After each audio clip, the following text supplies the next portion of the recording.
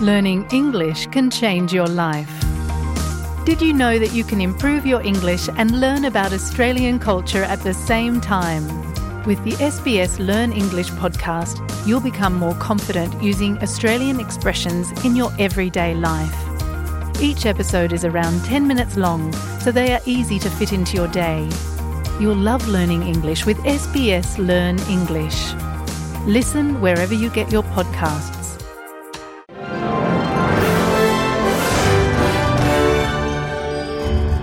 Welcome to SBS News in Easy English. I'm Sussan Ley. Prime Minister Anthony Albanese and Indian Prime Minister Narendra Modi have signed two new economic partnership agreements during a bilateral meeting in Sydney this morning. The new Migration and Labour Mobility Partnership Agreement will make it easier for students and business people to move between Australia and India, while also increasing cooperation to prevent people smuggling. Prime Minister Albanese has also announced the signing of a new Australia-India Green Hydrogen Task Force. He says it will ensure the two countries reach global emissions reduction targets. The task force will comprise Australian and Indian experts in renewable hydrogen and report to the Australian-Indian Ministerial Energy Dialogue on the opportunities which are there for Australia and India to cooperate in this important area of renewable hydrogen. Investments like the task force will help power our industries in the future and ensure that Australia and India meet our energy targets in the interests of both our respective countries, but also in support of reduction of global emissions. The Indigenous Voice to Parliament referendum is back up for debate in federal parliament today. Parliament is set to vote on the final wording of the referendum question, along with the changes to the Constitution should the proposal succeed. Opposition leader Peter Dutton says the proposal will re-racialise the nation, a comment that Indigenous Affairs Minister Burney has called disinformation. Deputy Liberal Party leader Sussan Ley denies her party has resorted to scare tactics. Absolutely not. Of course debate should be respectful, and overwhelmingly it is.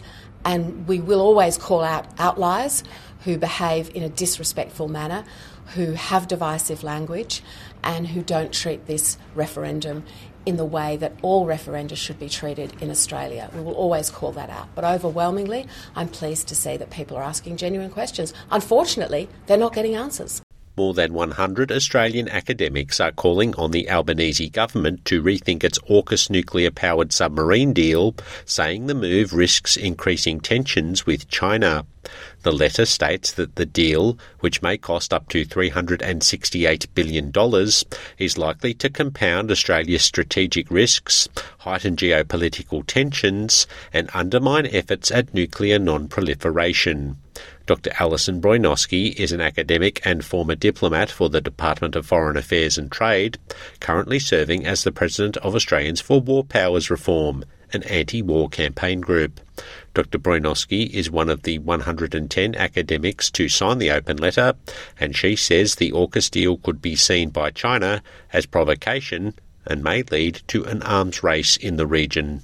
What this does is create a potential arms race in the region, and it is a clear signal of aggression from Australia and the United States towards China, which eventually the Chinese may feel that they have to respond to. Health Minister Mark Butler has announced that medication for children born with the most common form of dwarfism is now covered by the government's Pharmaceutical Benefits Scheme. A-kon-dro-PLAY-zha is a rare condition which results in impaired bone growth and disproportionately short limbs. The federal government is to list the drug for treating this, Voxzogo, on the PBS to help treat patients with A-kon-dro-PLAY-zha whose growth plates are not yet closed. Without a subsidy, this drug could cost more than $330,000 per year. But Mr Butler says the PBS listing will allow families with eligible children to have access for a reasonable price. This is a terrific, exciting new treatment for A-kon-dro-PLAY-zha, which is the most common form of dwarfism all around the world.